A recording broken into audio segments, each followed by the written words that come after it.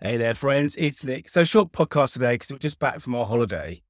And I've been reading Discipline is Destiny, which is one of Ryan Holiday's more recent books. Fantastic, fantastic book. I'll be talking about it more, I expect. One of the things that really resonated with me, and I'm looking at the hardback UK edition. On page 58, he has a chapter called Practice, Then Practice More. And the whole book, just to be clear, is this idea that without self-discipline, whether we know what we're supposed to be doing or not, whether we have a one thing or not, a self-discipline, there's no way to get there. That's similar to some of the stuff we've talked about before on the podcast. Anyway, this chapter is about practice, It starts like this. It is said that the master swordsman, Nakayama Hokuto, would practice drawing his sword some 2,000 times a day.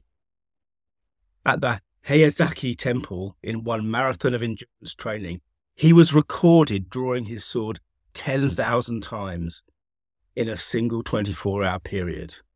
I find that extraordinary and inspirational. We've talked a bit before about this concept of mastery.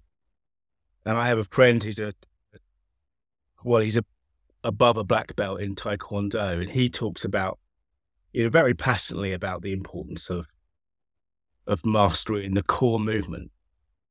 It reminds me, actually, that phrase that's attributed to Bruce Lee. You'll have heard it, I'm sure. I don't fear the man who's practiced 10,000 kicks. I fear the man who's practiced one kick 10,000 times. And these are all ideas on a similar theme. And the concept, of course, is that when you practice something, when you do it enough, becomes that kind of muscle memory. It becomes the thing they say, don't they? We don't rise to the occasion. We fall to the level of our training. When I jumped out of a plane to do a simple parachute jump, it was 1,500 feet up. Out of the plane parachute, the thing we drilled was the jump.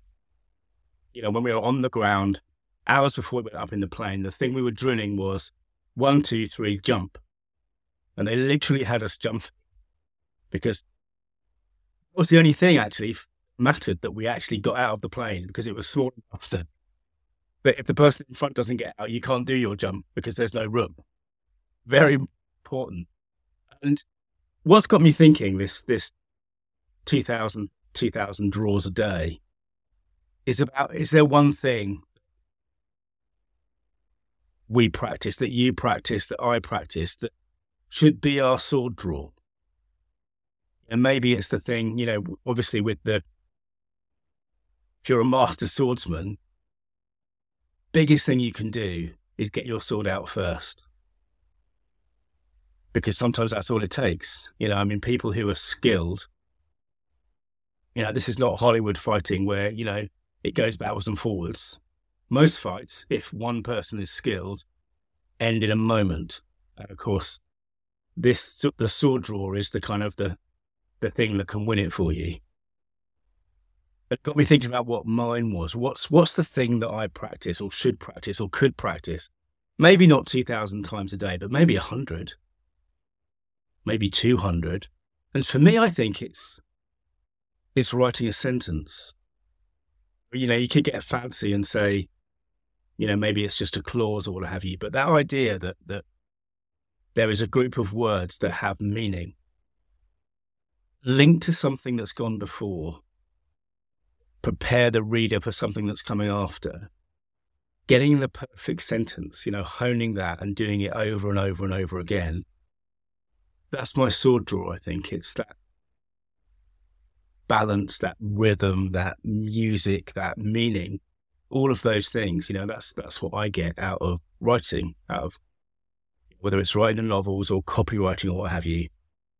I practice writing sentences, one after the other, because that way when the muse isn't with me, when I'm not feeling necessarily my best, when I fall to the level of whatever I'm capable of that day, I'm still falling to a high level because I've done it so much. I've grooved in that practice, if that makes sense.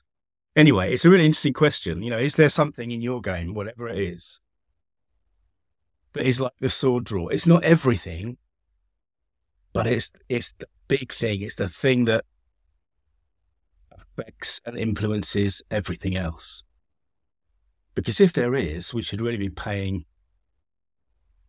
much more attention to it, shouldn't we? I mean, I don't know whether this is true, but Beckham, David Beckham, who you'll probably know wherever you are in the world, fantastic footballer, used to take hundreds and hundreds of dead ball kicks. This was a long time before he was, a player, a professional player. He was a kid out with his dad to the football field and taking hundreds and hundreds of free kicks, dead ball kicks. And that wasn't everything, but it was the thing that mattered for him. It was the start of something. Anyway, maybe there's something like that for you. Anyway, thanks for listening. Remember that your story means business. And if you want to dig deeper into the stuff that I do, search online for story.business. Bye now.